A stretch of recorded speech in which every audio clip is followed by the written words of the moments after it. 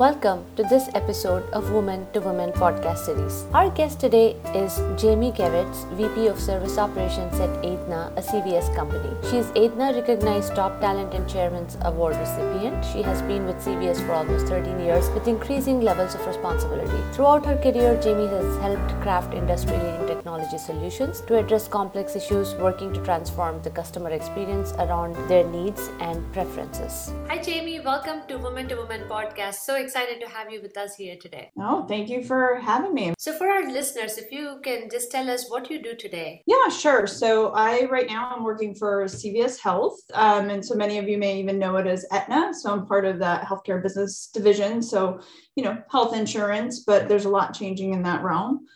So my role really, you think of me like kind of a technologist or someone pretending to be a technologist in our customer service organization. So if you think about a customer service rep, when you call a healthcare company, my team and I work on the application that helps them answer the phone. We're working on things like the IVR. We apologize for that all the time. And things like your ID card or an EOB. So a lot of these kind of shared services and key member touch points. And the fun part of what we do is we're always trying to innovate and trying to improve the experience. So that's my current role with CVS Health. That's incredible though. In the last 2 years, trying to schedule COVID vaccines and everything, we've all seen CVS in the forefront. So amazing job. So thank you for everything you guys did for us. Appreciate that. No, it was really, I think it was great to be part of a company that was trying so hard to make sure that we got everything. And anytime I'd go into a CVS, those folks were there trying to make sure everybody could get their appointments in. So appreciate you saying it. Insurance, especially healthcare insurance, is something that we don't dream of when we are in high school. What are you talking about? I always drew pictures of me working at a desk all day for 12 hours or more. No, I'm sorry. Go ahead. Growing up in high school, what was your ambition and what were you aspiring to be at that point? Yeah, so I think in high school, part of me wonders, did I really even think I knew what I wanted to do? But by the time I had to pick a college, my plan was to be a clinical psychologist. And I really think it was probably because I saw characters on TV playing that role and thought it would be very, very cool. Originally, that was my plan. I would go and get a psych BA and then move on into a clinical program. But there's multiple reasons, but I didn't end up going that route. But that was always my plan. That or when I was younger, my parents always thought I'd be an artist, but I realized that they don't really make any money until they're dead. And so that wasn't super appealing to me. So what was the plan? So I went to college. I went to Quinnipiac in state. I couldn't really afford to go to Clark University, which is where I wanted to go, one of the best psych schools in the country, which it turned out to be fine. And then probably midway through, I had gotten a job at Aetna, really to pay the bills. It was an administrative job, but it exposed me to the business world. And so I just was really curious as to what was happening and all the things that I always heard the executives talking about. And then I also kind of got a little bit of burnout, and I don't know that I really wanted to do the research that was involved in psych. I liked it, but I didn't want it to be full-time. And then I think just there was less of an appeal in the clinical space for me. So I switched, and I didn't really switch my degrees. I didn't want to do more time at school. I couldn't afford to do that. So I just minored in management and then really worked that side job to then get my job out of college. So probably to be blunt, it was, I didn't have the kind of mental stamina to do another 4 years of eating ramen noodles, to do a PhD program, to maybe not love what I was doing when I was done with it. I had some natural interest of working at Aetna and working in kind of a business environment. So I just did the management minor and, networked my way into an entry-level finance job. Psych to finance, totally normal career path. Yeah, but it's incredible how you were able to identify something that you weren't as passionate about and then find something else that you thought was a great career option and pivot at that point. That's a young age. A lot of people don't do that.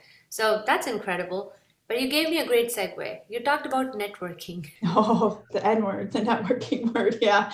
So a lot of women, especially in our focus groups, were very hesitant to start networking. They didn't know where to start. They had this perception of what a typical networking is, and they were hesitant. So how did you go about, and what does networking really mean for you, and what has that done for you? I would normally 10 years ago have had the same reaction to the word networking, not even realizing that it's networking that got me my first job, right?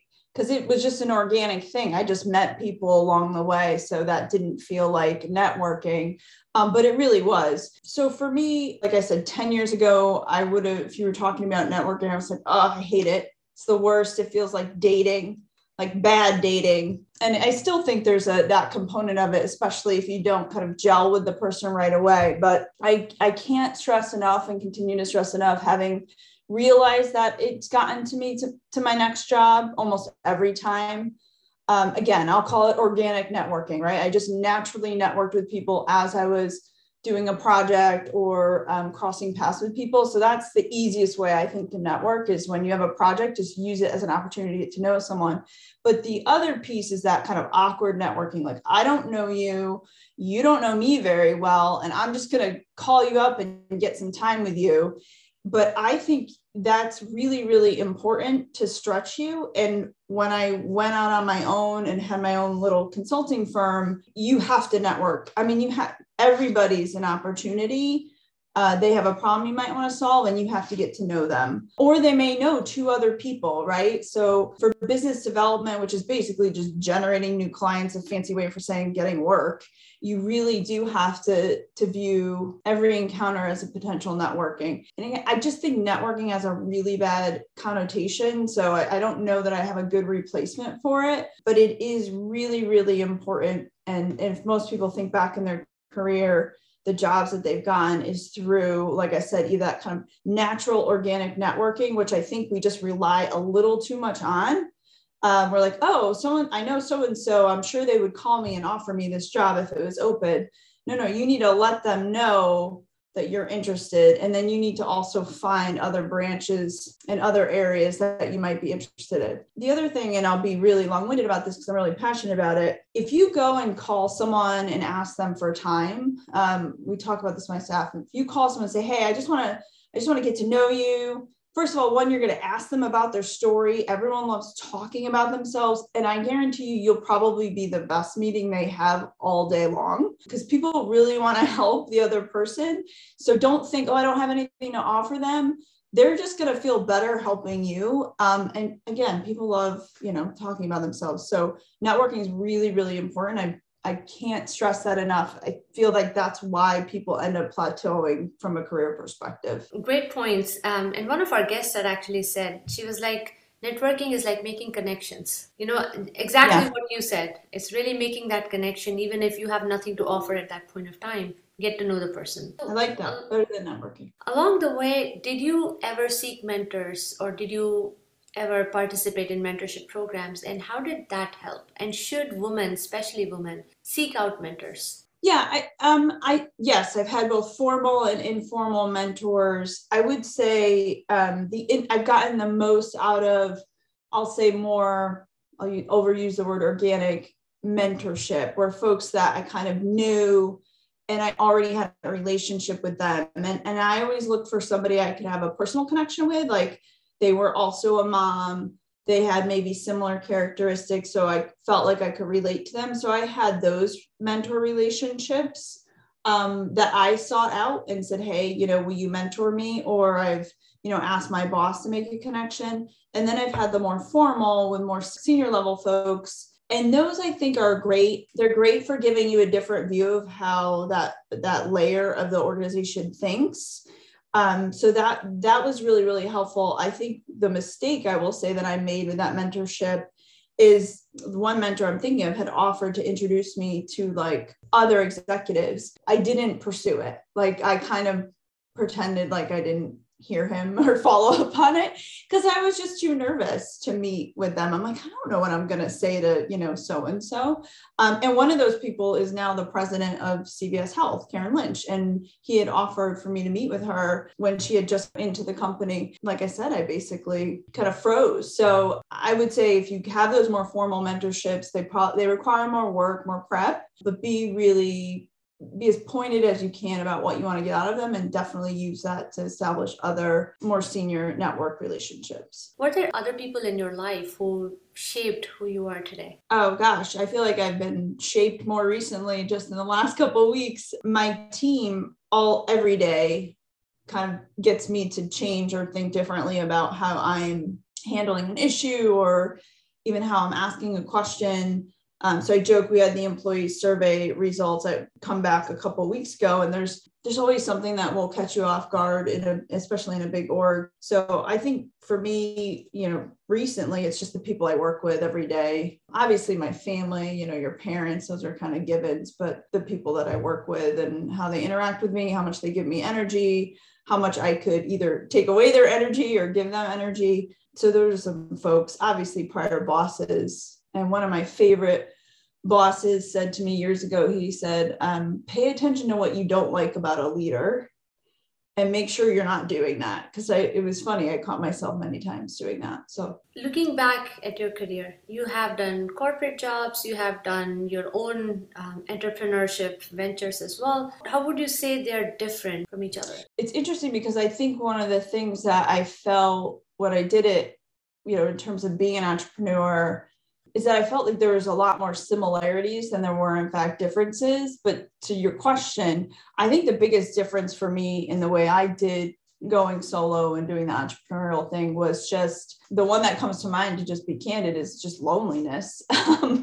So it's not that, my dog is showing up right now for this podcast, but, it could be a small company, it could be a company of 3 people, but you always kind of have someone to bounce things off of. And when you're an entrepreneur and you're just starting out by yourself and you're not co-piloting, I would say that was probably the most surprising thing for me. And the biggest difference was, you really do feel like you're alone despite how rich your network is and your support system. I just get a lot of energy working with a team and achieving with a team, or even failing or stumbling with the team.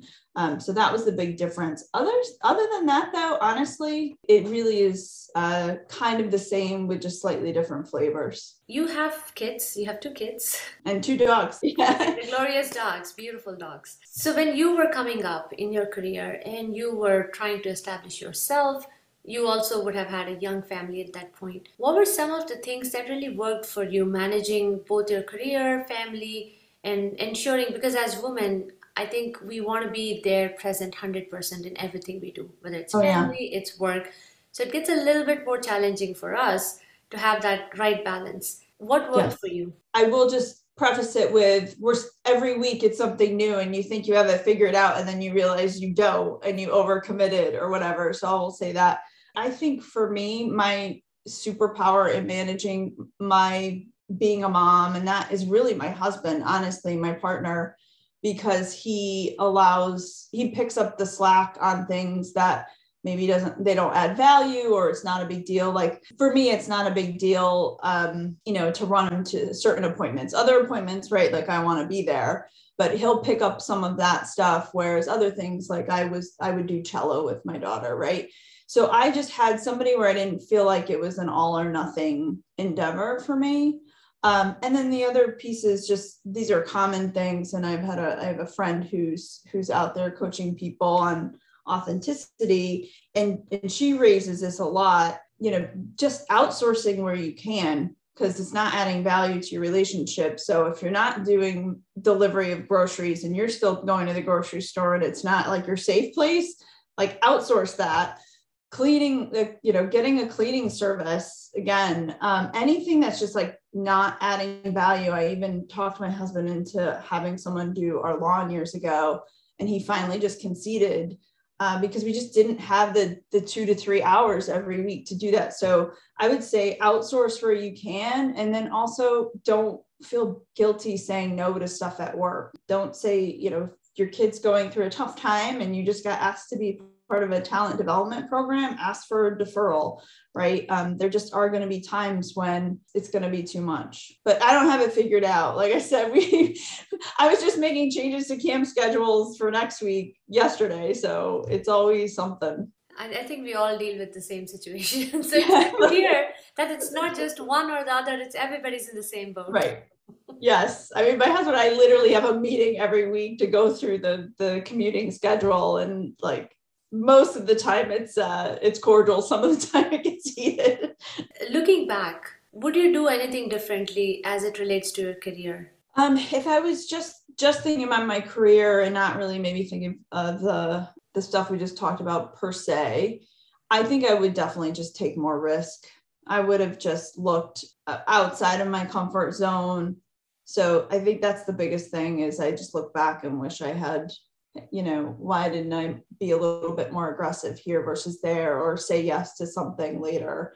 Easy to say that now, but I think that's been the biggest thing. And also something that I see with other women and just people that have been in the role for a while, we get a little risk averse, I think, as our career progresses. So somebody who's just graduating college right now and looking into career options, companies like CVS are huge. They have so many opportunities. What kind of skill sets would you advise them to start looking at so they can have a better career in a company like this? There's so many to choose from, right? I would say first, you don't have to have them all. In any job application, you don't have to have them all checked off, but I would say financials, having a basic understanding of financials, because companies can't exist if they don't know how to pay their bills, right? Vendor management and negotiation, that's a little bit harder. It's not something you're going to be able to get coming out of school. Project management, there's very few jobs where you're not doing at least some basic project management. And then really storytelling, that's a big one that I think, I continue to struggle with, and so many people continue to struggle with, but understanding what really makes people tick and how to tell a story. I think those are some of the ones that come immediately to mind. Mind you, there's a whole bunch, and then back to the original point is that ability to make connections, and then probably really just listening. If I had to pick just one, right, it's just that listening and continuous learning, which that they usually go hand in hand. Excellent list, by the way. In your career, as you have mentored and been mentored, are there certain attributes or perceptions around women that you have seen come again and again into play? And how have you overcome those situations? Yeah, I think the perceptions of women, and I'm not calling anybody out in particular, have been that when we have children, that we automatically want to kind of downshift on our career. From people I've trusted, right? They've, said, oh, well, you're not going to want, maybe you work a four-day a week schedule, right? I'm like, I never mentioned that. Like, why would I want to do that, right? And maybe I did, but I think there are some assumptions that get made when a woman has a family that aren't necessarily the same when a male has a family. And I think it should be equal. Like, there are things my husband would love to do, right? And other males would love to do. So that's been probably the biggest thing. I don't know that all the other things, like when I'm aggressive in a meeting versus like when a male's aggressive or something, I'm sure maybe there's some nuances there, but to the best of my knowledge, it hasn't held me back. I think it's more that, okay, Jamie has 2 young kids, and you'll kind of hear it. You'll hear it even from other women, is it the right time? And I don't think that should be the individual's choice, not, what I mean? Not the group's choice. So that's been the biggest challenge. And it, again, didn't hold me back. My risk aversion probably held me back much more than anything that was gender related. And do you see women making certain types of mistakes that you think hold us back more? Oh, I do. And I think it's from all the good places, all the good things we have to offer. So I think the most common thing that I see is women say, I don't have all the experience for that job, right? So I'm not going to apply. I see when they do apply for the job and they get offered the job, they don't advocate for their salary. They say, well, if I deserve, say they want to make X, they'll say something like, I've had someone say this to me, well, when I'm working really hard and I prove myself, then you can pay me that. And I'm like, no. You should be paid for the job I'm hiring you for. You've already proven that with the whole experience and process. So it is okay to negotiate. My general advice to people that really struggle to negotiate, which is most people, but women in particular, is they feel like it's they're self-important when they're negotiating, is negotiate for your family. Negotiate for your family. That's money that's going to go towards their education or to something that they can do. And if you leave that on the table and don't even ask, like, you're shortchanging them, right? So it sometimes helps people because then they don't feel as guilty or selfish advocating for themselves. But I would say that's probably, one of the biggest I don't want to call it mistakes. I think the newer generation, not newer, but more that's coming to the workforce, I think they're more comfortable negotiating. So I'd like to think those women won't. And then the other is just the risk taking that we already talked about. I do think there's a bias in women do value, they probably place at a little higher value some of the other intangibles in their workplace. Maybe, I don't know if there's research on that, but I do find that people will place those things like, okay, maybe I have a certain schedule, or maybe I, like my boss or something. That'll keep them from taking that next risk because they don't want to kind of disrupt things. Are there certain values that you hold very close? Yes, definitely integrity and honesty. Like those are big for me. That's something you just always have to be true to yourself, even if it means kind of going against what maybe somebody else is thinking or your management. That's always the one that comes to mind. There's a lot of others, right? Like being kind to others. It's really important. But for me, like being honest is the best kind of compliment. It's a sign of respect.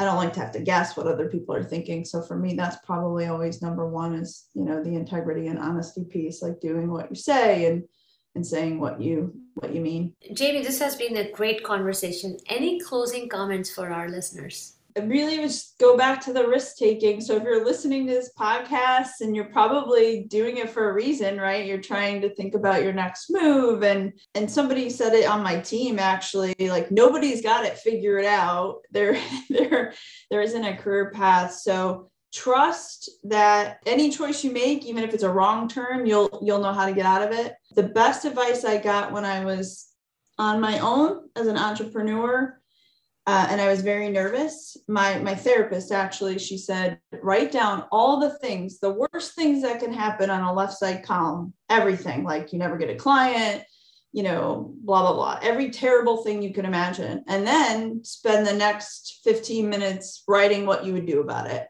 because chances are you would have a plan. So it's not as big of a jump as you would think. So that's the best advice I was given. So thank you so much for having me. No, thank you for your time and excellent advice. Really appreciate it.